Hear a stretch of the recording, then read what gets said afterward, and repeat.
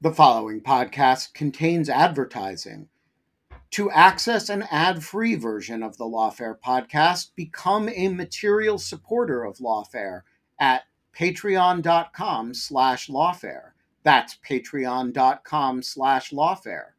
Also, check out Lawfare's other podcast offerings: Rational Security, Chatter, Lawfare No Bull, and The Aftermath.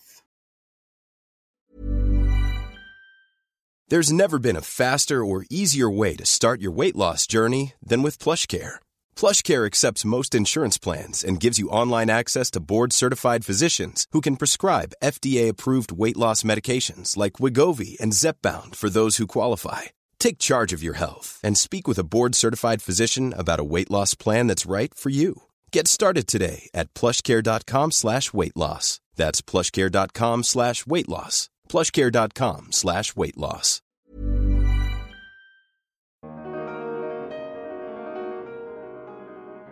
You know, is there merit in any of them, or is all of it just a shell game to try to, open up the closets and pull out the ghosts and the skeletons of the 20th century? Is it just a way to go back to racism and fascism and anti-Semitism and misogyny and authoritarian ways of doing business?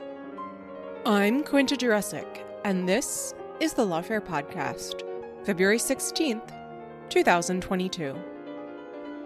Representative Jamie Raskin of Maryland has been one of the most prominent voices in Congress, speaking about January 6th and the aftermath of the insurrection.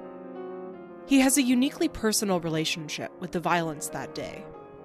He lost his son shortly before the riot, and went on to serve both as an impeachment manager, prosecuting the second impeachment of Donald Trump, and as a member of the House Select Committee on January 6th, on which he still sits.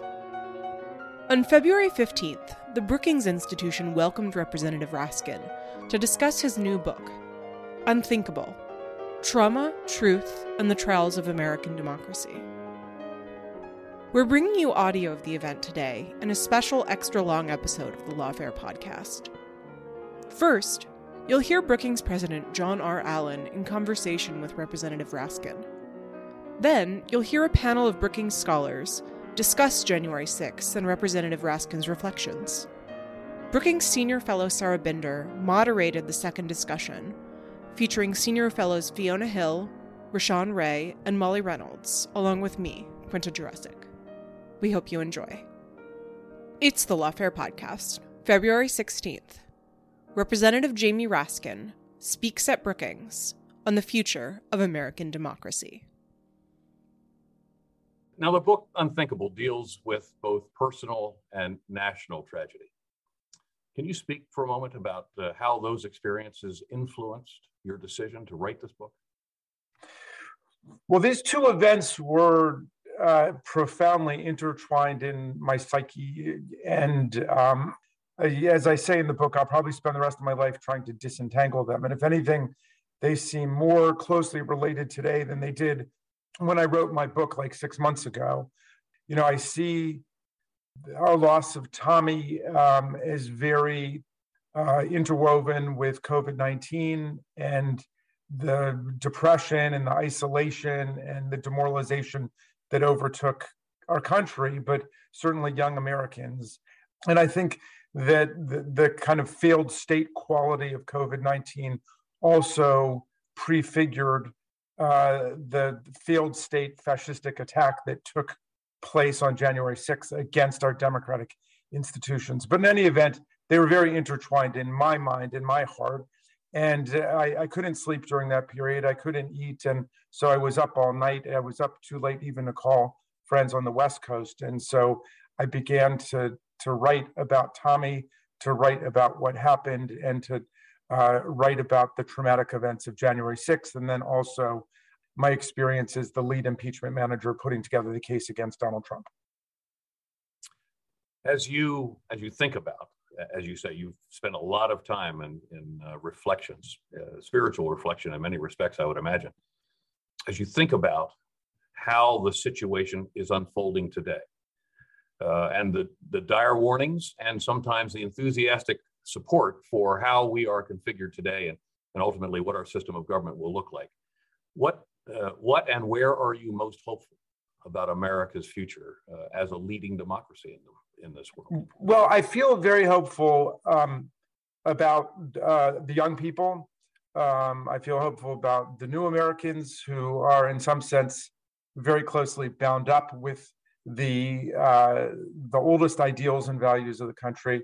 But I'm not really despairing of the political situation because, forgive me if I sound partisan here, John, but you'll come to see that I have as pretty much a strong critique of my own party as I do of the other party. But I will say that we have one pro-democracy party left, which is the Democratic Party, and this party is the receptacle of the hopes and dreams of the vast majority of the American people. I mean, Hillary Clinton beat Trump by 3 million votes in the popular vote, even when she lost to him in the Electoral College.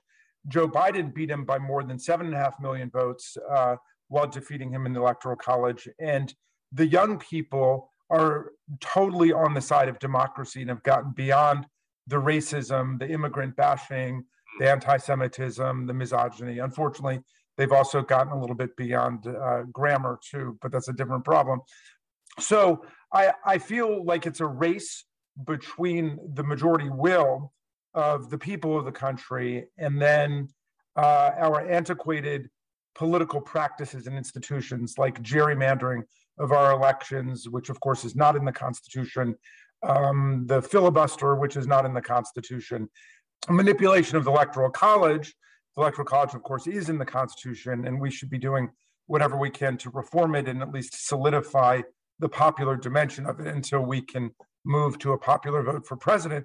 But what we've got is a contest between the majority will and kind of a bag of anti-democratic tricks. Is that what concerns you the most right now about the state of our democracy? Or are there other things that, as we think about what an individual American citizen ought to be considering in doing for our country, what are those concerns that we should all as citizens be thinking about? Well, I think that's right. There's, we do have some rickety and obsolescent political practices and institutions that we need to get through. I'm very much of the John Dewey frame of mind. In fact, a lot of our great Democratic presidents have said this, that that the solutions to the ills of democracy are always more democracy, making democracy more perfect, making the union a more perfect representation of the will of the people. There is wisdom in crowds, and the vast majority of the people reject insurrection and coups and big lies, conspiracy theory, and kind of this new ideological attack on democratic institutions. So what we're looking for is a patriotic assemblage of people from all across the political spectrum to stand up for American constitutional democracy as it exists and as it can be a more perfect representation of the will of the people. Can this be the source of the beginning of the healing of the many divisions in the country? Because you've just gone down a list about racism and misogyny and the various phobias that are abroad today in our society. How do we go about beginning to heal these many divisions? Well, it's going to be through social dialogue and discussion. It also will require a lot of education, which of course our framers were adamant about, that we need to educate society and educate ourselves individually. All of the lying and the conspiracy theories and these totalitarian tactics are the opposite of education. They're filling people's heads with authoritarian ideas and fantasies rather than with facts and understanding. And whatever the flaws and imperfections of our framers and our founders, and obviously there were many, they did believe in science and rationalism, empiricism. I mean, one of the great virtues of our Constitution was it was the first democratic constitution to break from theocracy and the union of church and state, and it insisted upon freedom of religious worship and ideas, but also that when it comes to government, that we don't have religious ideas dictating to people. And I think that that can stand for the idea that there's a realm of mystery and personal belief, which is apart from government, which must be based on facts and data and science and reason. Well, in your own branch of the government, obviously in Congress, the country is, our attention is riveted to the polarization that we have seen. You've already described it, I think, well, and often bipartisanship is seen as weakness. How do we restore that? How do we begin to move back to a willingness to move to the middle in the context of being bipartisan and finding a nonpartisan way forward? Well, I think it's the right question. I think we've got to think far more broadly about the problem than we have in the past. Our Constitution, of course, was written, if not against political parties, at least apart from political parties. Political parties aren't mentioned, much less a two-party system, much less bipartisanship or two specific parties. The idea was to try to inculcate Republican virtue in each citizen and then in the workings of the institutions. The framers understated or underestimated the extent to which partisanship would come to dominate our political thinking. So we get to a point where a president can actually incite a violent insurrection against Congress itself, and then members of the Congress would vote not as partisans of Congress, which is what the framers expected, but rather as partisans of their political party. And it's a dangerous thing. We do know how to operate in a nonpartisan way as members of Congress, for example. And I always point to our constituent offices. If you come to my constituent office in Rockville, you've got a problem with Social Security or Medicare or PPP or your passport, whatever it is. We don't ask you, are you a Democrat, a Republican, a Libertarian, a Green, or whatever. We just say, do you live in my district? If you live in my district, I'm going to go to bat for you. So we know how to do that. That's the mentality we've got to have, certainly with respect to defending the constitutional structure itself against attacks from the outside. But I would hope that we can adopt that attitude when it comes to promotion of the common good. And when we think about legislation, I'm not, interested in making improvements to Social Security or to our energy policy for a particular group or particular party. I'm trying to do that for everybody. So I think the language of bipartisanship itself is a little bit of a trap, because there are millions and millions of people who hate both of our parties and who view themselves as outside both of our parties. And I think what we've got to think about is remembering that the word party comes from the French word parti, a part. Each party is just a part of the whole. And we can fight like cats and dogs between parties when we're in the election, and that's good because competition is good in politics, like in economics and sport and ideas and so on. But once we're in, we have to try to think about the whole and not just the part that helped us most get elected. Great explanation, and particularly the part about when they come to your constituent office. That's really a very powerful statement. And I think we've talked about this before, that even though there appears to be some pretty big divisions in this country at this particular moment, we actually share a lot in terms of our values. And often there is much more that we share than we don't. Could I ask you to talk a bit about, when you think about our shared values, what that means for the audience to get a sense from an elected representative when we talk about those two words, which are so important for the future of our country? What are the shared values that unite us and give us hope that we can move forward as a democracy that is functioning as it was intended to? Well, the Americans, I think, are very practical people, pragmatic people who see a problem and want to confront it and transform it. And I see that every day in my district, in my state, in Maryland. I see it all over the place. And if we think in terms of problems to solve rather than issues to divide us, I feel like we can get together and we can make things happen.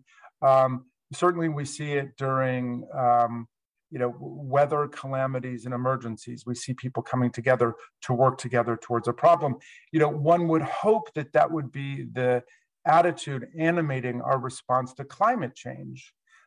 Climate change doesn't have to be about blaming particular people for decisions we've made in the past, which are basically collective decisions. I do believe that some blame attends to those who are trying to deny climate change and block us from working together to make the changes that we need to make. But in truth, climate change should be an opportunity not only for us to unify the whole country, but to unify us with other countries working together to save us against this common enemy. It's not about the assignment of blame, but it's about the mobilization of our capacities to build resiliency into our political and economic institutions generally. And I think that is a profoundly American attitude. That's something that can and should unify us. But what we've got is this ideological crusade organized around one guy on kind of an authoritarian cultish basis, which is totally outside of the mainstream of American history. And I don't mean to deny that he's picked up on things like racism and white supremacy and immigrant bashing that have a history here. But we're really so far beyond that. And we know we're so far beyond that. So I've got to believe we're going to come out of this. It's going to be a political struggle because, as I was saying, the tools and implements of political control can be in the hands of political minorities against the majority. That's the struggle that we're in. But culturally and socially, John, I mean, you would know this better than me, but I think that our country is ready to confront the problems of the new century, does not want to be dragged back into debates about fascism and race and all of those things that made the 20th century such a nightmare in so many ways. I think you're exactly right. And we are poised, I believe, to have those conversations. We've certainly had the reckoning on race in the last couple of years that has surfaced so many of these issues that we have to talk about, that we have to embrace the solutions to. Well, if I could make a plug for one of your fellows, Fiona Hill's book, which is about the structure of economic and social opportunity in different countries, is so critical because it's the failure to address the lack of opportunity for so many people in so many societies that creates a temptation to move in an authoritarian direction. But if we get that right, if we make opportunity real for everybody in our societies, for everybody, then I think we won't be dragged back into the nightmare conflicts of the 20th century. And, we've got our own problems to deal with right now in terms of plague and disease and climate change and so on. And let me just add that they're also on other panels today, but we have a very rich body of research going on these very issues about race, justice, and equity in this institution. And we are fully committed, obviously, to the analysis and policy recommendations that can improve the quality of life of all Americans across the entire spectrum. One of the points that you made, which is really important, and I think people are very interested in your thoughts, but everyone's thoughts on this, and you talked about one of the solutions to our being able to move forward with shared values as a population is going to be found in education. Could you talk a bit about when that term is raised, what is the education that we need to consider for our youth? As you say, they're our future in this regard. For our youth, for the population in general right now, what role will education have in strengthening this moment for our democracy? Well, I wish my friend Fiona Hill were here because I know she's got an excellent perspective on this. But look, my take on it is that we have to think about education much more broadly. So much of education traditionally, we know, in lots of societies around the world, has simply been about the reproduction of social hierarchies in power. So it's kind of been about exclusion rather than inclusion, and it's been about monopolization of ideas rather than the sharing of ideas and the battle of ideas. So the development of all the new technology, rather than making propaganda and lies more available to people, should be making education more available to people. And we need to be thinking about ways that we can see education as something that is going to take place for everybody at every stage of life. It's a continuous process that uplifts everyone. So I think we need a little bit of a reckoning of the way that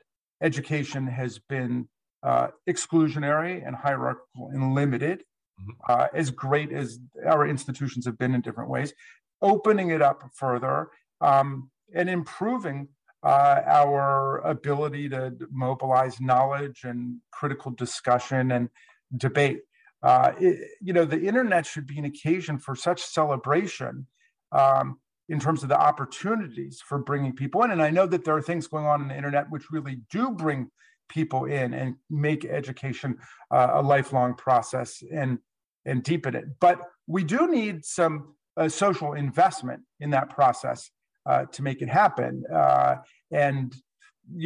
Because the people who are using the internet for, well, at its worst, just hate speech and the dissemination of fascist ideas and so on, they will rally under the banner of the First Amendment. And so we need solutions to this that are not about censoring people, but about overcoming them with knowledge and the teaching of the best of all of human civilization has to offer to everybody. I mean, I think that's going to be our way fundamentally to defeat the epistemological crisis we're in, with people simply denying things like climate change, who won the 2020 presidential election, what happened on January 6th. I mean, we're being buried in constant Orwellian totalitarian revisionism. Well, you raise a really important point, and we're doing a lot of work here on this, and other think tanks are as well, on this issue associated with, the superhighway of the internet being the basis for the introduction into everyone's lives, almost on a moment-to-moment basis, 24 hours a day, of not just misinformation, which is information that's wrong, but disinformation, which is coldly calculated to have a radicalizing effect one way or the other, and whether it stimulates white supremacy or stimulates anti-Semitism or stimulates any of the other of the really negative phobias that we have to deal with today. It's all coming. One of the reasons, if I could add one other thing, John, one of the reasons I've been excited about the Build Back Better plan was because of the investment in universal pre-K for 3-year-olds and 4-year-olds, because obviously for a long period of someone's growth, they don't need the internet. What they need is human connection. They need to learn about friendship and play and learning how to read and learning the basics of math and science and how to learn and so on. And so we can't neglect that. And modern science has confirmed the fundamental importance of cognitive development at the very youngest ages. Well, that's an important realization that we all have to embrace. And that has been, of course, one of the challenges we've had under COVID, is the limitation that the children have had to interact and also to interact with their teachers. And we're beginning to see, hopefully, that trend reverse itself. But let me ask Congressman Raskin, the role of Congress, on the point I was making a few minutes ago, the role of Congress, or is there a role for Congress in trying to get its hands around the really pernicious intent and effects of intentional mis or disinformation? And you said people take refuge behind the First Amendment, but we know it's often much worse than the issues associated with freedom of speech. And we also have clear enemy entities outside the borders of the United States using the internet and social media platforms specifically to try to break down the cohesion of our society and to shake the confidence of the American people in their leadership and in their institutions, et cetera. Is there a role for Congress in thinking this through, helping the American people understand it, and perhaps even considering some form of a legislative process that could give us some remedy on this? Well, there's a central and fundamental role for Congress, which is the representatives of the people in fighting for a pro-democracy program and fighting for all of the policy reforms we need to move the country forward. But specifically with respect to the misinformation and the disinformation and the propaganda, Absolutely. I would hope that our January 6th Select Committee, which I proudly serve on, will play a central role in both describing the role that that kind of propaganda played in the crisis of January 6th and the onslaught against our democratic institutions, and also will forward different ways of thinking about it for policy solutions at different levels of government, so we can, excavate ourselves from all of the propaganda, the disinformation, and the polarization. So, yeah, I think Congress has got to be right at the center of dealing with that. And obviously, we've got a role to play in terms of the internet. We've had something to do with the internet in terms of immunizing internet service providers against certain kinds of lawsuits, which has been critical to the development of the internet. And then we've got to think about, well, does that make sense? Is it better to make them responsible? Or if we're going to make that investment, are there other kinds of regulatory guardrails that can be put up so we deal with the problem of propaganda and hate speech? That's complicated, and I think that at the end of the process of the January 6th the inquiry that we're doing about what happened on that day and why, and how was a violent insurrection mobilized against us, what were the mechanics of this attempted presidential coup, all of that, we will get to the broader problem that you're talking about. And we hope so. And we hope to learn a lot from the outcome of this work. And if I can add one other thing, John, as you say, it is a global problem. We know that propaganda and disinformation are the tools of the authoritarian regimes and movements around the world. Putin in Russia, Orban in Hungary, Duterte in the Philippines, El-Sisi in Egypt, Bolsonaro in Brazil, the homicidal crown prince of Saudi Arabia, you name it. All of the enemies of democracy have unified under that kind of propaganda assault on democratic institutions and values. President Biden has talked about the way that the authoritarians and the despots will say to him, you're a nice guy, Joe Biden, but you're yesterday's news, because what we need is dictatorship today. We need strong men and not democracy. So that's our challenge, that we've got to defend and rehabilitate the democratic idea and democratic institutions and practices for the new century.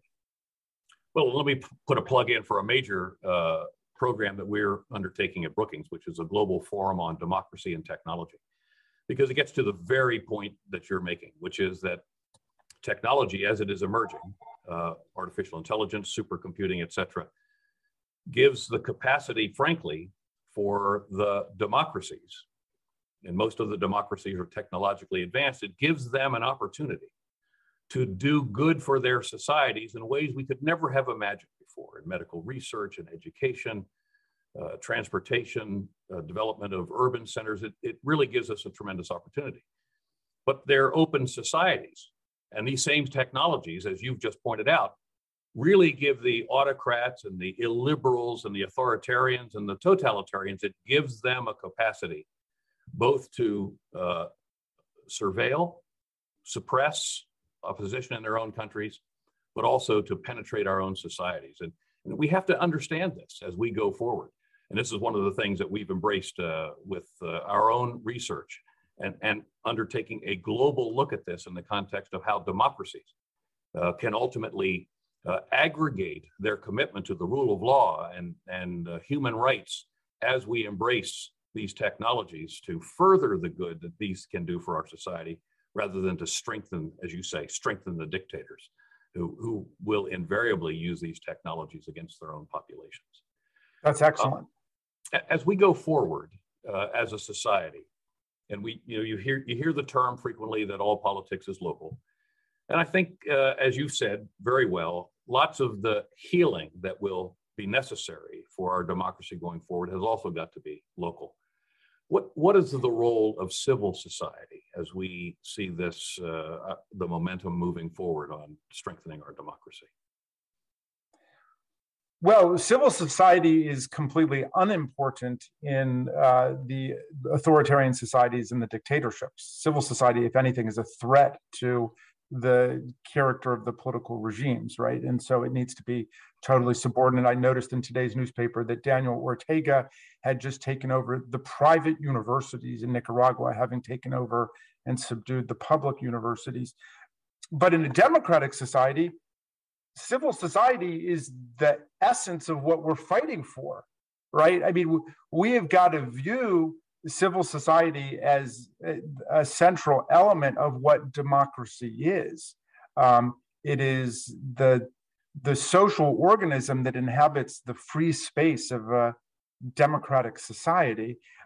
The civil society has taken a hit in a lot of ways, COVID-19 being one of them, as it is stifled so much social activity. And again, we've got to, the tyrants and despots figure out immediately how they can use the technology to enrich themselves, to insulate their power, and to destabilize democracies. And I think for democracies, it's been a much slower process trying to figure out how to integrate technology with real life in a civilized and decent way. And of course, there are different reactions. Some people just say, well, we can't have this, just like we can't have TVs or we can't have phones. And then others said, well, let's figure out how we can make it work and so on. And so that's why I'm glad you're doing the work you're doing. We need to be talking about this because we need to be defending, all of the institutions of civil society, the schools and the universities and the churches and you name it, the athletic leagues, the sports leagues, the civil life of society, and make sure that they are not all subordinated to the dictatorial will of one person. Well, as you look out across the spectrum of public policy research institutions, which also the term is think tank, of which you're joining us today in a think tank at Brookings. As you look out across the spectrum of the think tanks, Congressman Raskin, what can we do? What do you need for the think tanks to be doing to help to support the strengthening of democracy here at home and frankly abroad? Well, it's a great question. There are lots of think tanks that I draw a lot from, including the Brookings Institute and Fair Vote, the Center for Voting and Democracy, which does a lot on electoral institutions, the Institute for Policy Studies, which my father was a co-founder of, the Cato Institute, which has done such great work on freedom and so on. There are some think tanks that really subordinate themselves to particular political parties or even particular politicians. And that's obviously a denigration and bastardization of the idea of what a think tank should be. And I don't know to what extent the different think tanks come together around the defense of democracy. But I think that if ever they did, now would be a perfect moment to do it. And that might break down some of the unnecessary walls that exist between them. I mean, to move democracy forward in the 21st century is going to require ideas coming from a lot of different places. Some ideas that have been called radical, some that have been called conservative, some that have been called liberal, some that have been called libertarian, what have you. We're going to have to bring together the best of all of those ideas to defend democracy against authoritarian attack. And I think the think tanks, which I don't know if that's an American innovation or not. It feels like American innovation, but in any event, I think we do have a thriving policy sector and think tank sector. Getting the think tanks together to figure out, what sorts of common values and programs there might be would be a great thing to do. Well, let me assure you that, in fact, many of the think tanks that you would think of here in Washington, we are in fact thinking about this, and we're sharing ideas. And the good news is as well that we're talking to many of our counterpart think tanks around the world, because many of them are under direct attack, their ideas by the authoritarians and the illiberal societies And in some respects, these are outposts of democracies and outposts of values, just as in some respects they are serving the same. And I don't know if this particular book exists, and I don't mean to give you guys homework or anything, but I would love to see a book, coming out of Brookings or a collection of the pro-democracy think tanks that confront directly the ideas, to the extent that they exist, of the Steve Bannon universe, like what these people are actually saying and what it means. And, is there merit in any of them, or is all of it just a shell game to try to, open up the closets and pull out the ghosts and the skeletons of the 20th century? Is it just a way to go back to racism and fascism and anti-Semitism and misogyny and authoritarian ways of doing business? I think it's definitely worth a study.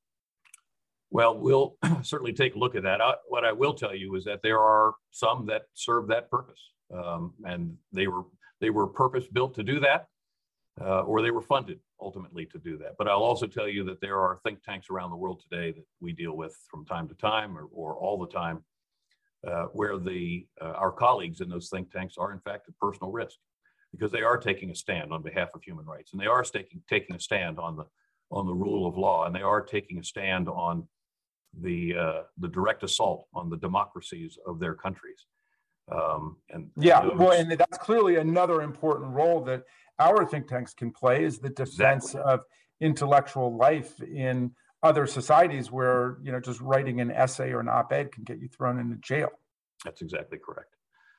We have just a couple minutes left. Let me ask, I probably should have asked this at the top of the chat, the fireside chat, but let's go back to the 6th of January last year. As that really long and traumatic day came to an end, can you share with us what your thoughts were in terms of the experience you had just had, and how that was going to shape your commitment to democracy going forward? And I think we have benefited from that so far this morning, and we've all benefited from your leadership on the Hill and from reading the book that you have just written. But as you walked out of the Capitol that night, what was going through your mind, sir? One thing that was going through my mind was trying to understand what had just taken place. And I could see already on that first day 3 levels of sedition, if you will, 3 rings of activity. And one was a mass demonstration which turned into a mob riot involving tens of thousands of people, many of whom had been innocently drawn to Washington for a wild protest called by the then president. But that level of action resulted in the injury and the wounding of 150 of our officers, who ended up with broken necks, vertebrae, lost fingers, broken jaws, traumatic brain injuries, post-traumatic stress syndrome, and so on. A second ring, a middle ring of activity, was what I could perceive was the realm of the insurrection itself. That is, organized domestic violent extremist groups like the Proud Boys, the Oath Keepers, the 3%ers, the Aryan Nations, the militia groups, the First Amendment Praetorian, the QAnon networks, which had actually been training for battle, some in paramilitary fashion, and came to smash out our windows, knock down our doors, begin the assault against our officers, and lead the storming of the Capitol in order to interrupt the counting of electoral college votes. But the most terrifying ring of all was the innermost ring, the ring of the coup. And we think of that as not really an American thing. We don't have a lot of experience with coups in our own country. And also, we think of coups as something taking place against a president, and this was a coup orchestrated by the president against the vice president and against the Congress. And so that was the part that actually I understood the best at the beginning, because I had been following Trump as he tried to get election officials like Secretary of State Brad Raffensperger in Georgia just to nullify the popular vote and find 11,780 votes. And when that didn't work with dozens of election officials, he tried to get state legislatures to just overthrow and nullify the popular vote and install electoral slates pledged to him. And when that didn't work, there were some side maneuvers to try to just seize the electoral machinery and essentially impose a military dictatorship. But really what they ended up with on January 6th was an attempt to get Mike Pence to proclaim hitherto unknown extra constitutional powers to nullify electoral college votes coming in from the states here, Arizona, Georgia, and Pennsylvania, lowering Joe Biden's vote total below 270, from 306 to somewhere below 270, depending on the number of states they could reject and return. And what that would have done under the 12th Amendment was to immediately convoke a so-called contingent election under the 12th Amendment. And the reason for that was they understood that in a 12th Amendment, even though Speaker Pelosi and the Democrats were in charge, we would be voting not one member, one vote, but one state, one vote. And after the elections, they had 27 state delegations. We had 22. We have 22. Pennsylvania was split right down the middle. So even had they lost the at-large rep from Wyoming, as I think they would have, Liz Cheney, they still would have had 26 states to declare Donald Trump the victor. And at that point, I think he was prepared to invoke the Insurrection Act and declare martial law. So anyway, I was trying to figure all of that out and how these different levels of activity worked with each other at the same time that I was thinking about both impeachment and an attempt to implement the 25th Amendment. Because remember, everybody was really afraid that this wasn't the end, that there would be further insurrectionary activity, further attempts at a coup. No one knew what Donald Trump would do in order to consolidate his hold on power. And so we did end up voting to ask the vice president to invoke the 25th Amendment. And when he refused to do that, then we moved to impeachment. So that was basically on my mind. In my heart, of course, was my son, Tommy, and thinking about Tommy and how devastated and demolished he would have been to see this happen, because one of his sisters, his younger sister, Tabitha, was there with me, and his brother-in-law, Hank, too. Well, Congressman Jamie Raskin of the 8th District of Maryland, author of Unthinkable, you have helped us today with this session of the Future of American Democracy, a conversation with Congressman Jamie Raskin. You have helped us to set the conditions for this conversation, but you've also helped us to consider our actions as we move forward as a public policy research institution about the matters that we've discussed and our obligation to do good for the American people and more broadly for our counterparts in civil society and around the world. Can't thank you enough for joining us. Well, thank you, General Allen, and for all of your great work and the work that your colleagues do at Brookings. And I'm delighted to be part of the conversation. I wish I could stay and hang out with you guys, but the people of the 8th District beckon, and I've got to go out and see some people right now. How fortunate they are.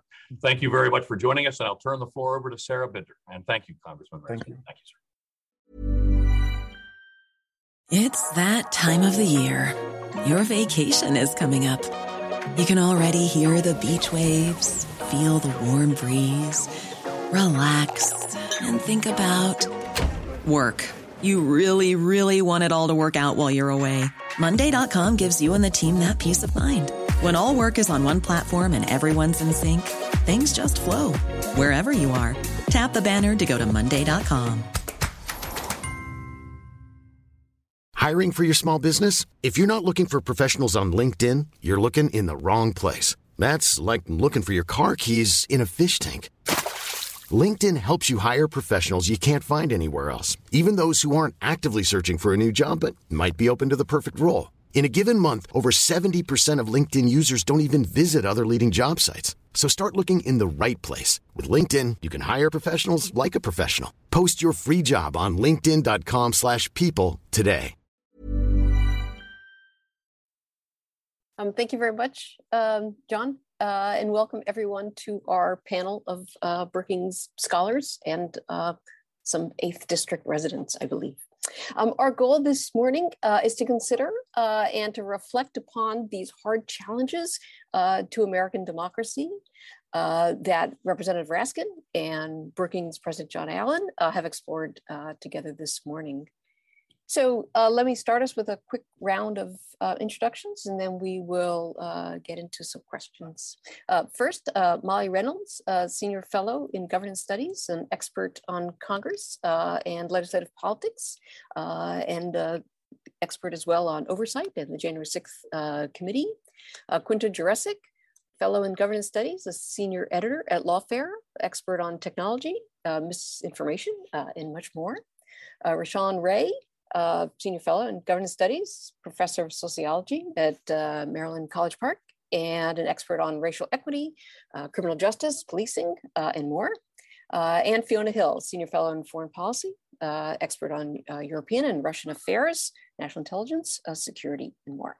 So we have all just heard Congressman Raskin's very moving personal, as well as constitutional reflections on the insurrection of January 6th.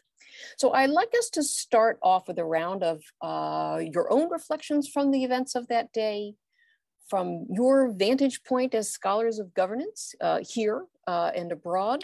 What would you say are the most important consequences or takeaways from what we witnessed that day? We'll start with Molly and then move to Quinta, Rashawn, and Fiona. All right. Thank you, Sarah. And thanks everyone for joining us today. So Congressman Raskin talked quite a bit about his own sort of takeaways from January 6th and what it says about the health of our democracy. And I suspect that my colleagues will also have really perceptive things to say. But as someone who thinks about the United States Congress as an institution, I would say the sort of biggest takeaways for me were, one, that so many elected members of Congress were willing, even after a physical attack on their building and on their own safety, to still return to the floor after the violence had ceased and cast votes to disregard the electoral votes from Arizona and Pennsylvania. And just simply sort of what that says about the Representative Raskin talked about the need for members in certain moments and at certain times to put aside their partisan affiliations and sort of stand up for the institution of the Congress, the institutions of democracy. And sort of that is so the fact that so many members, so many Republican members were willing to do that is one of the things that I have sort of really taken away from the day. And then say sort of a little bit farther down the line from there, thinking about the consequences of the day for the foregoing functioning of the legislative process. So one of the things that Mr. Raskin mentioned is that, you know, he continues to have a great deal of faith in sort of the young people of the United States. But one of the things that, again, as someone who watches Congress, that we've seen on a kind of day-to-day level in terms of the mechanics of people trying to work together to solve the problems of the country inside the Congress, is that January 6th has, you know, made that a more difficult task, and it has made Congress and congressional service and public service just a less attractive thing for the kinds of young people who Representative Raskin had so much faith in, for them to want to do. And so I think that one of the things that, you know, in addition to the very big picture things to take away from the 6th, is that it has simply made it more difficult for the people who go to work every day on Capitol Hill to try to solve the myriad problems of our country beyond the rising authoritarian impulses and anti-democratic forces, all of the other problems that we also face. It's just made it harder for folks to do that. Great, thank you, Molly. Quinta? Yeah, as Molly says, I think that Congressman Raskin's reflections on what it was like to be a member of Congress and to work in Congress on the 6th are really striking, particularly so in my view, because the Republican Party is going through a bit of an internal fight about whether or not to use the Republican National Committee's language, the events of January 6th constitute legitimate political discourse. And what I'm referencing by that phrase, of course, is the RNC's statement censuring Representatives Liz Cheney and Adam Kinzinger, who are the two Republican members sitting on the January 6th committee, saying that they are persecuting Americans who are only engaging in legitimate discourse on that day. And that phrasing has raised a lot of questions about what the RNC was referring to. They said that they weren't referring to violent rioters. I think there's arguably a little bit of ambiguity, perhaps intentionally, in that statement. But that the conversation that was stirred up around that, the fact that the RNC walked that back, defended itself, Senate Minority Leader Mitch McConnell then came out and said that the events of the 6th were not legitimate political discourse, really underlines for me how, first off, the sort of role of January 6th in the civic memory of Americans is really unsettled. That, you know, a year and change on, there is not agreement that the fact of a violent attack on the US Capitol was a bad thing, or even there's not agreement that there was a violent attack on the US Capitol. Or if we do agree on that, we might not agree on who did it, which is itself striking. And within the Republican Party, I think what we're seeing is a sort of an effort to straddle the line of neither completely rejecting the 6th on the part of the mainstream Republican Party, nor embracing it, and sort of allowing a little wiggle room to appeal to people who adhere to, you know, a range of different views on the reality of what happened that day. And to me, that really emphasizes just how much danger, frankly, American democracy is in if, as Congressman Raskin says, one of our two major political parties is the party that is representing democracy in America, and the other major political party is a party that is undecided on whether or not a violent attack on the US Congress in an effort to overturn an election is a bad thing, or can't organize itself sufficiently in order to decry that attack. That is very dangerous because it means that the continuance and health of American democracy is to some extent dependent on the continuing victory of one party, which is, of course, concerning insofar as that party may not win, but also in the sense that we shouldn't want that. You know, a healthy democracy, it should be possible to have many different outcomes of elections and for that democracy to still continue. So in that sense, I think Congressman Raskin's remarks today really drive home to me the danger that I think we're currently in. Great, thanks. Let's put a pin on the note about the relevance and the impact of parties and the strength of those parties or not in fostering democratic rule. Rashawn? Well, when I think about January 6th, I think about a lack of political accountability. Quentin just highlighted this, as well as Molly. There have been a lot of arrests for sure. But part of what we know is that the lack of political accountability for individuals who it's become clear to some of us knew certain things and might have played a larger role in this process. Individuals who have been elected. And then we know, if we look back on the 2020 election, there were people who participated on that day, who ran for office and have since been elected. And I think for a lot of people, it further drives a lack of trust, and that there are a select few who are playing a game with people's lives. You know, one of the things that Representative Raskin noted, he stated that we're beyond that, and that was white supremacy. It is this divisiveness. He was talking about the fact that we are in this democratic experiment and that people more or less buy into that.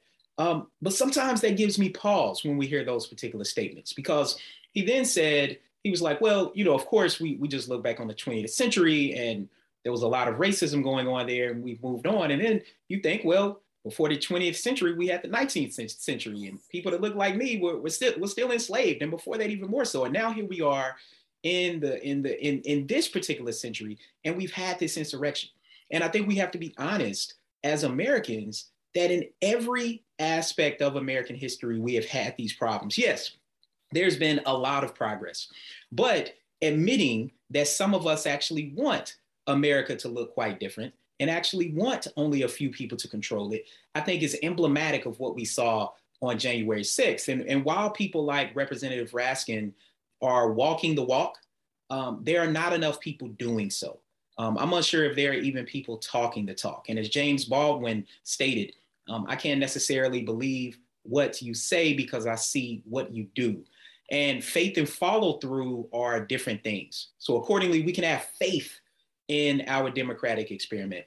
But until all of us are actually able to actualize it, that's something different. You know, on January 6th, I remember reflecting just days after January 6th, looking at the narratives, hearing what people were saying, and I said, wow, there's going to not be any political accountability. And again, Representative Raskin, he stated that he's on this committee and there's going to be accountability. We're going to see, because history tells us that we aren't there yet. But accordingly, the comparison that I thought about is guns and Sandy Hook.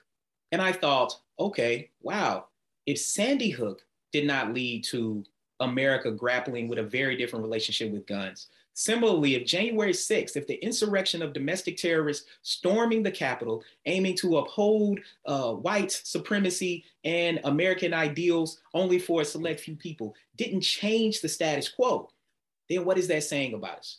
And what we need in Washington, on Capitol Hill, as well as in state legislatures, is more political will. And I think that is the big reflection that I have, is from the moment that happened, I was like, there's going to be a lack of accountability. There's going to be a lot of scapegoating, and people who should be responsible for this are not. They're going to run for office again. They're going to get elected again. They're going to use January 6th as a soundbite, and people's lives are going to continue to not be as well as they could be. Great. Let's come back to several of those points. First, about accountability and what we think of the January 6th committee and whether it's poised to perform that type of any type of accountability, and also your points about the roots of January 6th. I think we should come back to too. Fiona? Thanks very much to everyone. I mean, these are really excellent points from Mike, Quinta and Rashawn.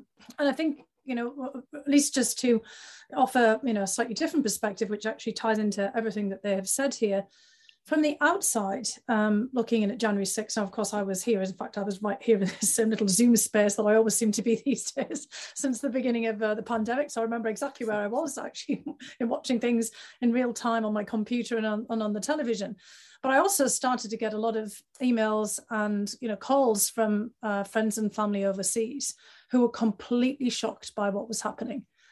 For a lot of people abroad, this was kind of the 9/11 of politics. Just as people saw the Twin Towers as the kind of the symbolism of America, the freedoms of America, American capitalism, you know, everything about America being brought down by the planes on that fateful and terrible day, people were similarly shocked and stunned by the idea that this time, as you know, Rashawn was basically depicting here, a group of predominantly white Americans, predominantly men, some, you know, with all kinds of symbols of hatred, from the Confederate flag to all of the other, you know, accoutrements that they kind of brought with them, including, you know, putting up a noose outside of the Capitol and the pipe bombs. So there was, you know, also the attempted terrorist attack on the night before January 6th, would be storming the Capitol building, which is the symbol of freedom in the United States, of representation of democracy, not some evil citadel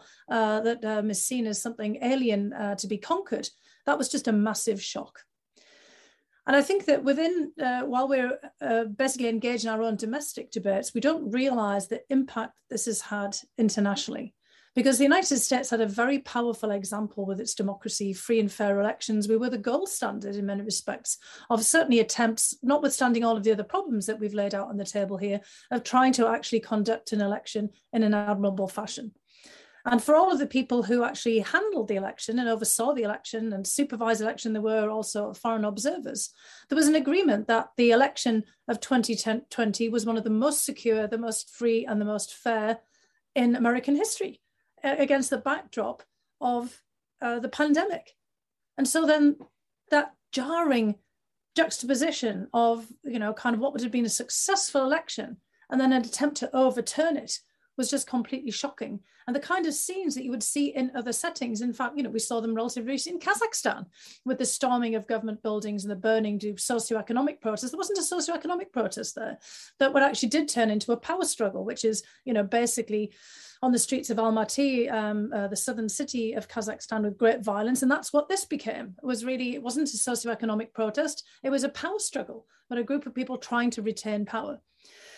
And that's the second observation that I had. I was in the middle of, you know, writing the book that Congressman Raskin referred to. And I had to completely rethink it. And in real time, I realized that what I was seeing unfolding before my eyes, just like many other people saw it, was an attempt at a coup, or was part of an attempt at a coup.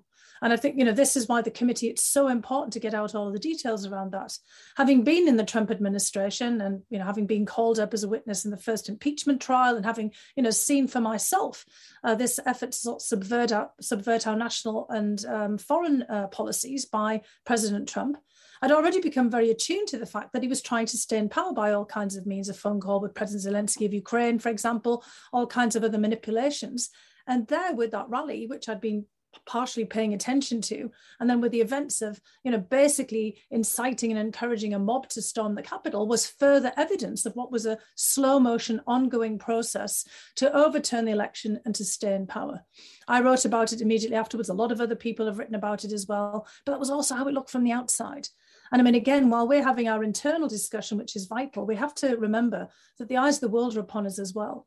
Because if the United States fails at this experiment, if we fail at the accountability that Rashawn is talking about, if we reverse all of the things that Molly and Quinta are referencing as well, the importance of a two-party system, and we want the Republican Party to survive and prevail and not become a cult of personality. We want to have that vibrant democracy of a healthy two-party system that we've had in the past. If we fail at this, then there's not much hope for democracy elsewhere, because we keep forgetting the role that the United States has played since World War II in helping to rebuild democracies in Europe and still being a kind of a flagship and a beacon around the world. Well, we've lost that right now. It's completely tarnished. And what we would probably expect to see is more of the same elsewhere if we kind of fail to also fully bring accountability to the system and try to reverse some of the problems that we've seen there. So this debate that we're having is going to be watched and scrutinized very carefully, not just in Washington, D.C. or around the United States, but around the rest of the world as well. Thank you, Fiona. It's important to keep our blinders broadened for sure. Let's turn to some of the issues you've raised in answering this question. I think it'll be helpful to think a little bit more about the roots of what we saw on January 6th. Do you want to say, each of you, a little bit about how you see that? How much is stemming from the Trump personality and the Trump presidency, or are there deeper, longer roots here? Some Rashawn has referenced already, but can we knit it together a little more fully? And then when we get to Fiona, maybe think about where else do you see these sorts of movements? Do you see reflections of these movements abroad as well? We'll go Quinta, Molly, Rashawn, and then back to Fiona. Sure, absolutely. I do think that Rashawn is absolutely right that, to really understand the 6th, that you do have to look farther back than the Trump presidency, and that the 6th makes the most sense understood as a kind of revanchist action aimed at reestablishing largely or exclusively white control over American political life. That, one of the instances in the descriptions of the Capitol police officers who were there on that day that I keep coming back to is the testimony of Officer Harry Dunn, who is Black and has testified about his incredible exchange with a rioter, a white female rioter in the Capitol, who told him that everyone had voted for Trump, and he responded that he had voted for Biden, and did his vote not count?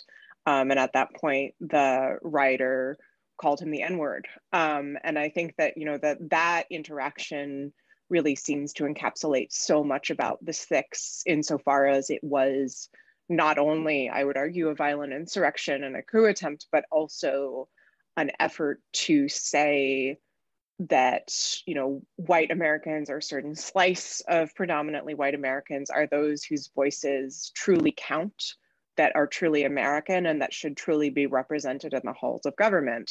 And that the voices and beliefs of other Americans who didn't fit that description de facto did not count, because they didn't fit into those demographic and cultural categories. I do think that, I don't want to underplay the role that Trump himself played in this. I mean, I do think that Trump is in some ways a unique political figure, at least in recent American political history, and the extent to which he was willing to demonstrate how thin some of the norms that we have governing our political life are, and how willing he was to not only exercise power for power's sake, but also encourage his followers to do so as well, and to sort of encourage them to take raw power and ignore the legal structures around it, or bend those legal structures to their own ends. And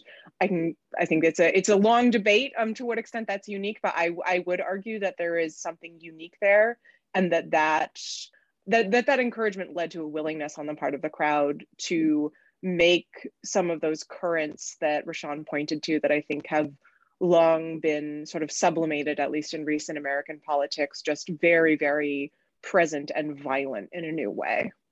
Thank you. Rashawn, and then Molly? Yeah, I mean, I think Quinta nailed it. I mean, when I think about what we see there, on one hand, we have active participation, people who clearly did something. And then, of course, we can have people who are participating in some sort of conspiracy where they might have not directly engaged in the act, but of course they help to facilitate it. But the group that oftentimes gets left out are individuals who engage in what we might call benign neglect. So they knew that it was happening. They didn't do anything. As a person who studies law enforcement, I think that's one of the things that happened. I mean, the way that police officers, as many of you all noted, and as Representative Raskin noted, that the number of police officers who were injured on that day, who did not have backup, I mean, that is a travesty, particularly when in the area like Governor Larry Hogan in Maryland, who's a Republican governor, by the way, that's important to note, was planning to send and mobilize people to the Capitol in the way that things are supposed to be. And he was told not to send them. And I think when we put this together, I think we have to juxtapose this with the summer before, summer 2020, where we saw a Black Lives Matter protest in a very similar position. And guess what? Over 300 people were arrested that night. And overwhelmingly, that was a nonviolent protest compared to January 6th. I believe it was about 60 people or so, and I could be slightly off on that number, but definitely less than 100 that were arrested that day on January 6th. And so part of it, when we juxtapose that, we can see the way that people who are upholding certain ideals, in this case, we might think an ideology of white supremacy and right-wing extremism. And then on the other hand, I think what people might consider to be racial progressiveness, we can see the way that those particular aspects are responded to. And then we do have to think, as Quinta was saying, the role that the president played. In particular, we go back to the 2016 election. We know that in places where Donald Trump campaigned at, that hate crimes increased over 200%. So we know that people's words matter, that their rhetoric can inflame things. And I think it boiled over on January 6th, but there were also other opportunities where people knew that that they might not face the same consequences as other people. Not only the juxtaposition with the Black Lives Matter protest, but also Kyle Rittenhouse, who of course ended up getting off later, but at that time when he engaged in that act in the upper Midwest and he shot people and killed people, he just walked straight by law enforcement, just walked straight by them. They told him to go home. And then of course we have to think about the anti-lockdown protest, which I view as a precursor in some ways to what happened on January 6th, where there was very little accountability, where people were storming states' capitals, people were threatening governors, and what happened? Not a whole lot. And so part of it speaks to what Fiona was stating about as it relates to how our democracy is being viewed, particularly in an international context. So I think it's important for us to put this in a broader context and see these connections, that January 6th was not isolated. It was just a large event that boiled over. And it's very unclear to me if we have done really anything to prevent something else like that happening again. Thank you. Molly, do you want to reflect a bit on roots here? Yeah, so Quinta and Rashawn have done a really great job of sort of situating us in the big picture answer to this question about the roots. I'm going to just sort of add a couple of kind of inside the Capitol ways to think about this question on roots. And one actually picks up on what Rashawn was saying about sort of benign neglect. And like one of the things that we now have a sense of that happened on the 6th is why were the Capitol Police as unprepared as they were? Why did sort of, they not accept help from Governor Hogan and others who wanted to send backup? And some of that is because they looked at this protest and the intelligence they had about this protest, and they treated it differently than they would have treated a similarly situated protest from Black protesters. And, Rashawn was talking about the contrast between these, the approach to January 6th and the approach to the racial justice protests in the summer of 2020. But that's just a very specific example of how these broader forces kind of played out. The other thing that I'll say, again, thinking about the role of individual members of Congress in kind of what happened and the reaction, is that one of the things Representative Raskin talked about is the way that kind of members think about their representational role. And I think one of to go back to my comment before about, the number of members who were willing to show up after the violence had ceased and still vote to throw out the election results, is that we have members who kind of see their jobs as kind of overwhelming deference to the preferences of their constituents over taking, stands at moments of great national crisis. And so I think that's again, that's a much longer, to go back to your original question, Sarah, that's a much longer trend in American politics and congressional politics. And then the last thing that I'll say, and this actually goes to something, Sarah, that I know you've written a lot about, which is the very specific role, I think, of over time kind of stretching of procedural norms. So one of the things that Representative Raskin also talked about is the degree to which, at the crux of all of this, was this idea that like Mike Pence could do something. He had power on the 6th under the rules and the procedures and the law to do something other than simply open the envelopes and announce the results of the votes. And kind of how did we get to a world where people thought that was true? And I would posit that I'm not going to say this is the cause of that, but sort of several decades of kind of boundary pushing and stretching and envelope pushing of legislative procedures has gotten us to a place where there are people to whom it seems plausible that Mike Pence has power to do this because of kind of the ways that members have otherwise treated procedural rules and norms. And so that's not that's a little piece in this big story. But I do, as we kind of go down, and then maybe Fiona will take us back up again to think about the different pieces of the puzzle. Great. We could come back to these questions. There's some from the audience about norms versus institutions and what was the bedrock here and why are they seem to be crumbling. Fiona, do you want to offer us some thoughts on where else we see these types of tensions or authoritarian tendencies? Where would you say to be the roots where we see them elsewhere? Well, look, I think if we look around the world, we see, very similar phenomena in many different settings, which is why this is so important that we actually show that we can find a way of resolving all of the tensions and the contradictions here and to put ourselves in a different place to move forward.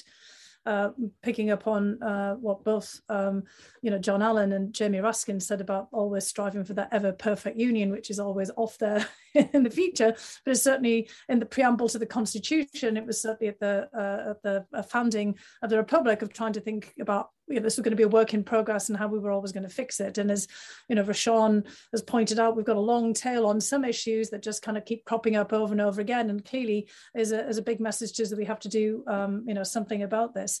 And that is really why people look to the United States for an example. I mean, we are a multi-ethnic, multi-confessional, multicultural country that is, I can say multi-everything, that is really at a tipping point, because we're at a demographic tipping point, we're at a tipping point in our economy again, and certainly in terms of our institutional politics, as Molly and you have both pointed out here about this sort of stretching of legislative procedures and norms, because we're constantly in this need of refurbishment and reform of our institutions.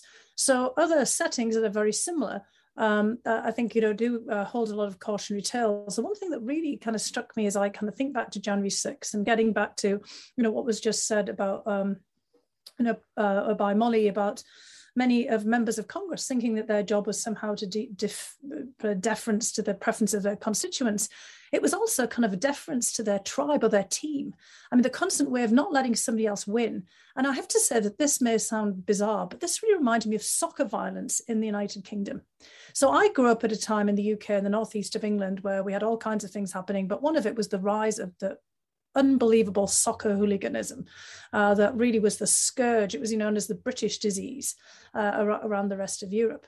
And when you looked at that soccer hooliganism, which was, of course, the extremist versions of tribalism and, sort of team loyalty and winning and losing, there were violent entrepreneurs at the core of it who were setting off the violence. In the supporters club, there were people who were often bankers in the city of London, for example, or other, just like many of the people that we saw on January 6th, who were not the great washed masses of supporters who were, out there for the game, but were looking to set off violence. And some of them got money out of this, or they also got a kind of a certain prestige and power. There's an absolutely brilliant book that I'm always recommending to people called Among the Thugs by Bill Buford, which was written in that kind of period of the 80s and 90s, that height of soccer hooliganism, that shows that dynamic. And there were all of these intertwining threads. And that's where we are. People are looking at party politics now, particularly in the Republican Party, sad to say, as a kind of an extreme version of this team affinity and setting off this violence. I mean, I've been in those crowds and feeling it, where there was this word aggravation. People wanted a bit of aggravation and aggression. And when I looked at what was happening on January 6th, that felt like the same thing. And the violence in which, people picked up implements and beat the crap out of the police and other people around. That's what I saw when I was in, soccer crowds after matches in the UK, as a younger person. And I was shocked when I saw that. But it also then kind of fits into these other forms of communal violence in other places. And that's where we are right now. I've mentioned at one point in some other discussion that we all had about a kind of a cold civil war. And I don't think that quite gets where we are, because that gives people a completely different impression. But it's that kind of idea of extreme polarization and partisan that I was trying to get across. But what we are is already in a state of intercommunal violence that can take its forms of different kinds of communities, affinity groups that people are putting themselves in. It can be from, violence among the supporters of a particular sporting team, but it can be of, any kind of particular group. And those evident examples of communal violence are everywhere. In other societies. Look at India, with this happening all the time under the influence of, the Hindu nationalist party, and you're getting all kinds of upsurges of communal violence. Northern Ireland, again, the period when I was growing up in the UK, it was intercommunal violence in Northern Ireland between Catholics and Protestants, but also supporters of Sinn Féin and the IRA, many enablers in society that Raskin was talking about there, that a very small hard core of people who were actually interested in violence and terrorist activities, but a much larger pool of people, not just on the Irish Republican cause, but also on the Ulster Unionist cause, that actually just facilitated the violence by not wanting to step in because it was their side. And I think what we saw in January 6th was, because we still are a majority white nation, that a lot of people thought, well, no, my group couldn't possibly do that. I mean, these are people who, again, the description of people who took part in January 6th, real estate agents, your local pastor, kind of guy who ran the garage down the street, the local store owner. I mean, these weren't, kind of an unwashed mass, just a bit like football supporters. These were people who had jobs, and, some of them have come to terms with what they did later, but other people have actually been galvanized by this. And others have looked at it and thought, well, those people are like me. I can't possibly imagine that these people could be extremists. And that, again, is why it's so essential to have accountability, because every other society that's on the verge of this kind of phenomenon has intercommunal violence that's already breaking out, is going to be watching us to see how we deal with it, because we have to nip this in the bud. Thank you. Let's spend a little more time on this point about accountability. Molly, do you want to offer some thoughts, either to rate the work of January 6th committees so far, or is it too early to judge? I mean, Jimmy Raskin gave us a sense of what they're up to, but how important is how they've come so far? How would you rate the chances, or what type of accountability might emerge?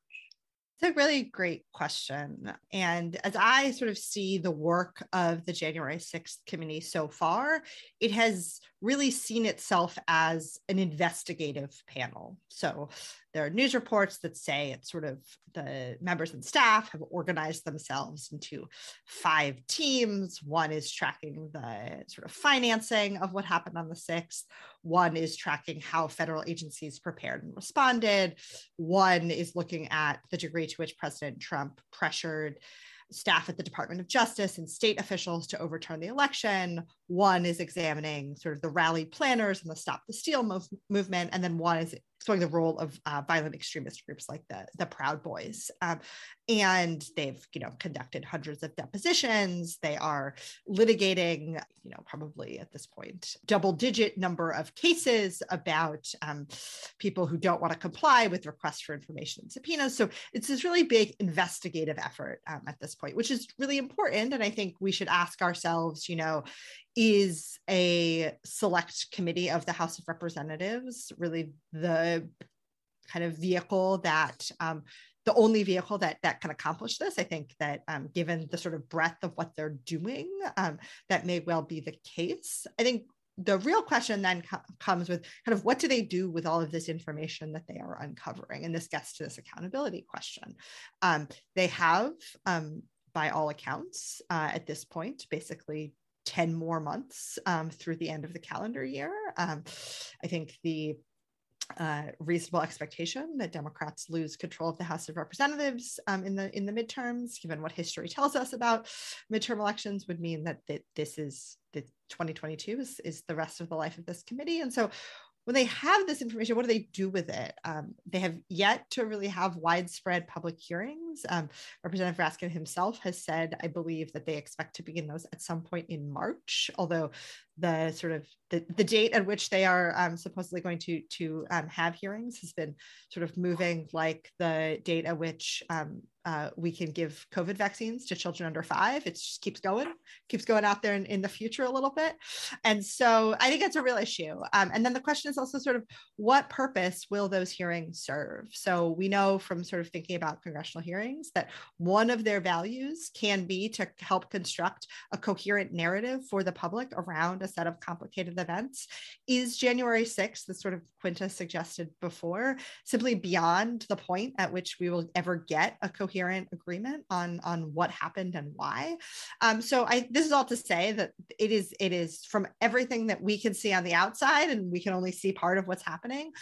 They have been doing a lot of work and really uncovering a lot of information and winning a lot of legal battles, which is kind of good for Congress as an institution as a whole. But I think in the near term, the rubber really is going to hit the road as we start to have to figure out like what is actually going to come of all of this information. Great. Thank you, Molly. We're going to turn to audience questions in just a moment. I did have another question for Quinta on this question of accountability. Is there a role here for a Department of Justice?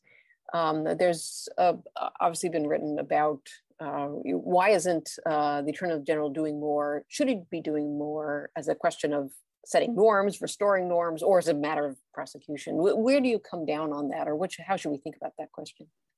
I think that's sort of the question when it comes to the Justice Department right now. So I've written with Benjamin Wittes, also at Brookings, and Andrew Kent of Fordham, basically pointing out that Attorney General Merrick Garland has been very quiet.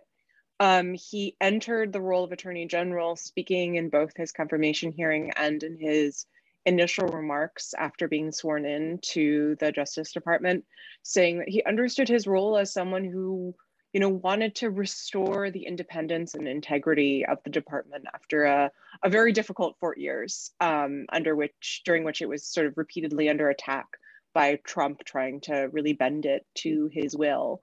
And yet Garland has been very quiet. He did speak recently about the prosecutions of the January 6th insurrectionists. And shortly after that, we did see the indictment on a seditious conspiracy charge of a number of members of the Oath Keepers militia. So that's pretty important, and I think shows that DOJ is taking this seriously.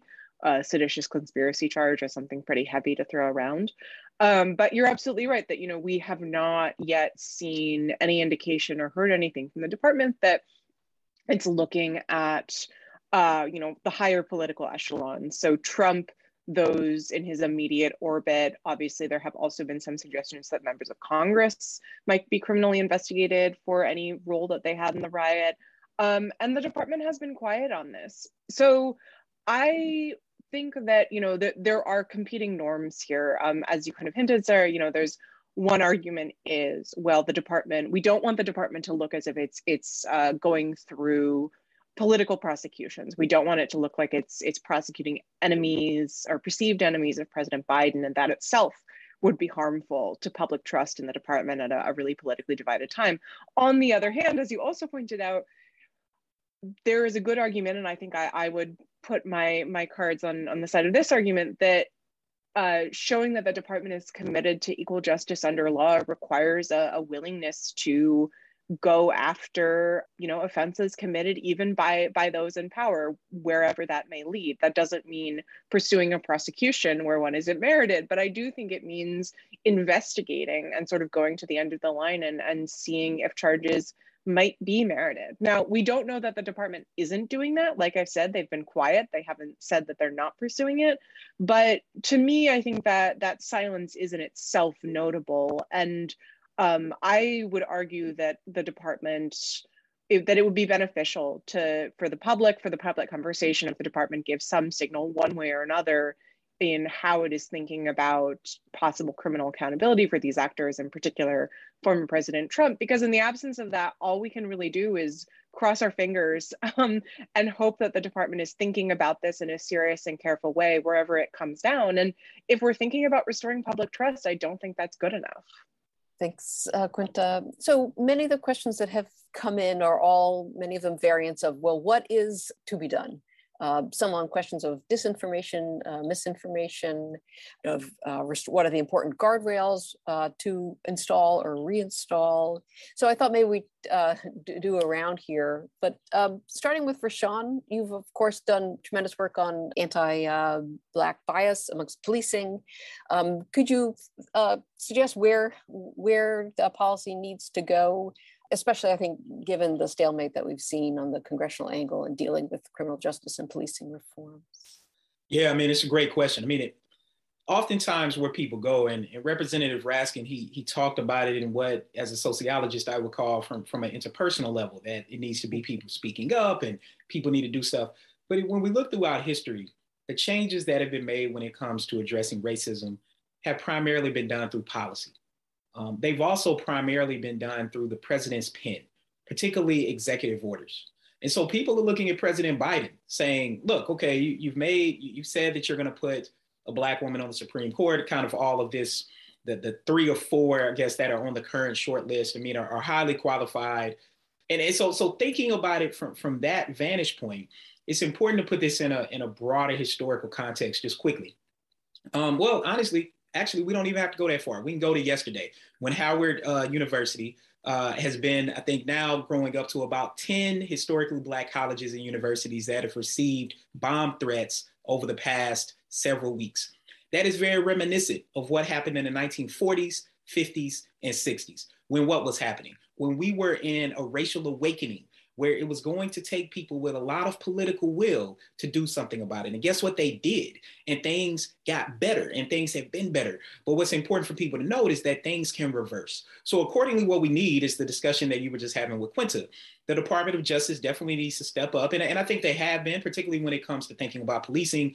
There are a series of investigations, pattern and practice investigations of police departments around the country that oftentimes I think gets missed in the headlines, but my research documents that those go a very long way. We also know that ensuring that government contractors and workers go through bias trainings, that's important. Why? Because under Obama, that was put in place, and then under Trump, that was rolled back, and now that's being put back in place under Biden. These sort of things are really, really important to ensure that anyone who works with the federal government, and then it trickles through, ends up having a similar sort of training and understanding, not just about the way that bias works, implicit bias or explicit bias, but what does it mean to be anti-racist? What does it mean to be racially equitable?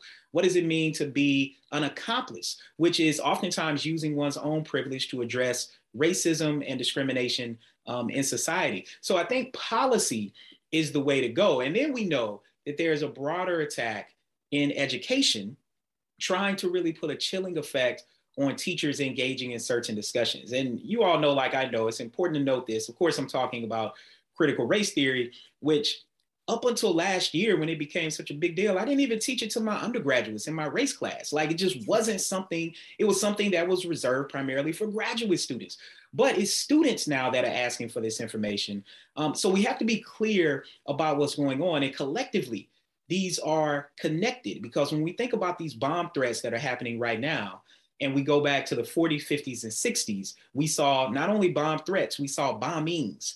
And until legislation, particularly hate crime legislation, starts to enhance, we're going to continue to see people be able to hide under the First Amendment. And eventually you're going to get incidents like what we saw on January 6th. You're going to get incidents like what we saw with the Mother Emanuel AME Church massacre in South Carolina by Dylan Roof, which, mind you, played a big role in Biden actually being president. Because I think, like you all know, but I think it's important for people who might know this story, when he was vice president and Obama was president, they go to South Carolina to be at this church. Obama gives the eulogy. Biden is there. And guess what happens? All these people leave. People go back to Washington. Who stayed? President Biden. Why? Because he had lost his family. He had lost his son, and he knew what grieving meant. And he stayed with people and had conversations. So when the primaries came around to come through South Carolina, and of course he was losing at that time, who did people come out to vote for? And overwhelmingly, when you're talking about the primaries, Black people in South Carolina make up a large block of Democrats. They voted for Biden. So these things become connected in an interesting way. And we know that Biden ran for office because of the statements that Trump made about Charlottesville and what happened there. But we have to have policy beyond the rhetoric. And I hope I've laid out a few examples of things that could be done and strengthened. Great. That's very helpful, kind of knitting it all together there, Rashawn. But do you want to say a little bit about a question here about disinformation? Is there something that can be done? Congressman Raskin talked a little bit about it, but do you want to kind of frame the issue for us here? Sure, absolutely. I think that, disinformation can be a tricky term. It's sort of become a major part of discussions around public life in the United States and around the globe, really since 2016, sort of sparked by Russian trolling online around the 2016 election. But I think often what we're really talking about when we talk about disinformation is polarization, a lack of trust in one another as citizens, as fellow members of society, in institutions. And so it's hard to say, how do we address disinformation without, I think, addressing those underlying factors? You can say, try to limit the material that people get online that, say, undermines their confidence in elections, or undermines their confidence in the safety and efficacy of the coronavirus vaccine. But at the end of the day, it seems to me that there's a, that can have some effect, but perhaps a limited effect if one major political party and, social and political groups with which people feel affiliated and feel a strong connection to are encouraging people to believe in those things and putting out, all kinds of media that people seek out and want to see. And so I think that, that isn't to say that there aren't interventions that could be made to sort of make our information environment healthier.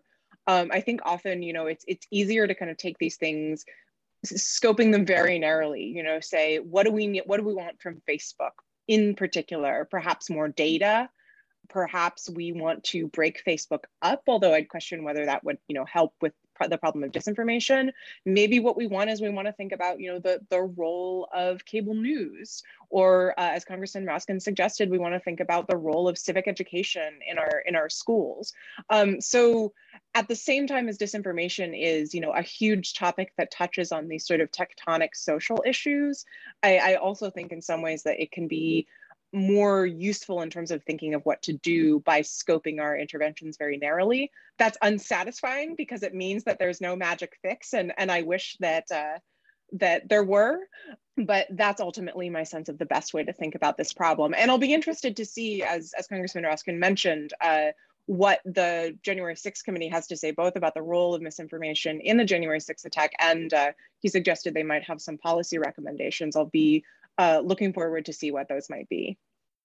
Great. We have time for an audience question for Fiona and then for Molly, and then I think that will bring us to the close.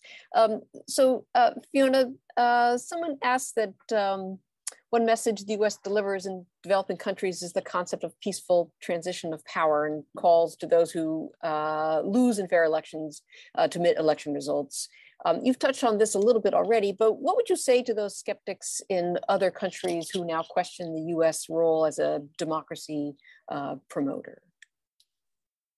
Well, look, I think that really ties to what Quinta has just said. You know, if there's recommendations coming out of the January 6th committee, that's going to be quite critical, especially if we actually implement them. And, you know, what Rashawn was just saying about the importance of the pen of the president and policy is going to be critical as well. I mean, there's one element in this that actually could also play a role. It's really the demonstration effect, right? It's the power of our example, which we've lost right now. The power of our example is pretty negative because of the results of January 6th. And before, it's been quite positive, again, is our attempts to, you know, constantly reform ourselves and to be open about this. You know, we're usually very transparent about the processes that we're undergoing. Congressman Raskin did talk about, you know, people needing to stand up. And I think Rashawn is absolutely right that you need the presidential pen, but people do need to stand up as well to make things happen. And, you know, around the events of January 6th, it would be very important for, I think, for citizens groups to step forward. And one thing, again, you know, I mentioned just in passing the Troubles in Northern Ireland, which was, you know, a huge part of my youth. As a kid, I would, you know, recommend to people going to see Kenneth Branagh's film of Belfast, you know, set in 1969. Kenneth Branagh's somewhat older than me, but, you know, seeing that outbreak of communal violence between, you know, Irish Protestants and Catholics with the same people. They're Irish, just, you know, division on the basis of religion. And we're all Americans. We've got to remember that as we, you know, divide ourselves off into various identity groups. We still have in common, you know, this polity, this country. We're all Americans. We've got to figure out a way of having these cross-group, you know, kind of generational as well, coalitions to get things done. But in Northern Ireland, one of the movements for actual was then political decisions, and the pen, you know, the decisions of the government. And then we had, you know, the Good Friday Accords that helped to be brokered by, you know, US Senator Mitchell, for example, was a citizens movement. And it came in multiple forms, but one of them began in the late 1970s, run by two women who had suffered tragedies. You know, members of their family had been killed in the course of the sectarian violence.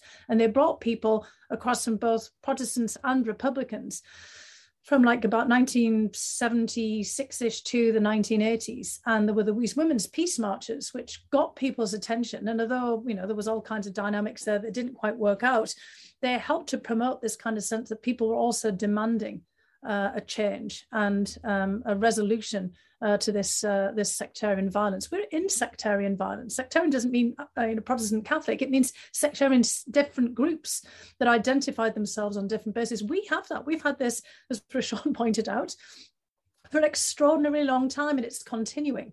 And so we have to figure out how to move across that. And policy and pronouncements and new legislation is pretty critical. The Department of Justice has a critical role to play, but so do citizens and citizens' coalitions. And Black Lives Matter movement actually had the kernel of that, because, you know, what we saw after the murder of George Floyd was large groups of people from all kinds of different backgrounds, racial, socioeconomic, you know, you name it, getting out onto the streets. We could have turned that into something, you know, quite different. And it still could be. I mean, we could have that kind of citizens movement, maybe, you know, inspired by whatever the rulings of the January 6th committee are. And that would be, I think, proof to people elsewhere that you can actually do something. I mean, we're in the same kind of need as, you know, Northern Ireland was at the height of the Troubles, for trying to find some kind of reconciliation in our society and some kind of legislative path forward. Great, thank you, Fiona. And then Molly, the last word. If you could have a magic wand, what is to be done? I wish I had one thing that I could do with my magic wand. I think it is important both to keep in mind what may seem like from the outside as small ball type actions that the committee may recommend, but that are important to preventing some sort of attack like this from happening again. But I also think we face really big, challenging questions about kind of our democratic system and questions about, have we ever really had a moment where we've had true multi-party, multiracial democracy in the United States? And I would love to reconvene this group of people to sort of tackle that question together. But I think that's the magnitude of the question. And so like I said, I wish I had one thing to say, but I'll leave it there. Excellent. Modern democracy is unthinkable, save in terms of the parties, as a great political scientist once said. Thank you all to the panel, and thank you to our very active audience for all your questions and for listening. And thank you all for being here with Brookings today. The Lawfare podcast is produced in cooperation with the Brookings Institution, which hosted this event. You can get ad-free versions of this and other Lawfare podcasts by becoming a Lawfare Materials supporter at patreon.com/lawfare. You'll get access to special events and other content available only to our supporters. Please rate and review us wherever you get your podcasts, and look for our other podcasts, including Rational Security, Chatter, and our latest Lawfare podcast series on the government's response to January 6th, the aftermath. You can check out our written work at lawfareblog.com and buy Lawfare swag at thelawfarestore.com. As always, the podcast is edited by Jen Patja-Howell, and our music is performed by Sophia Yan. Thanks for listening. Planning for your next trip? Elevate your travel style with Quince. Quince has all the jet-setting essentials you'll want for your next getaway, like European linen, premium luggage options, buttery soft Italian leather bags, and so much more. And is all priced at 50 to 80% less than similar brands. Plus, Quince only works with factories that use safe and ethical manufacturing practices. Pack your bags with high-quality essentials you'll be wearing for vacations to come with Quince. Go to quince.com/pack for free shipping and 365-day returns.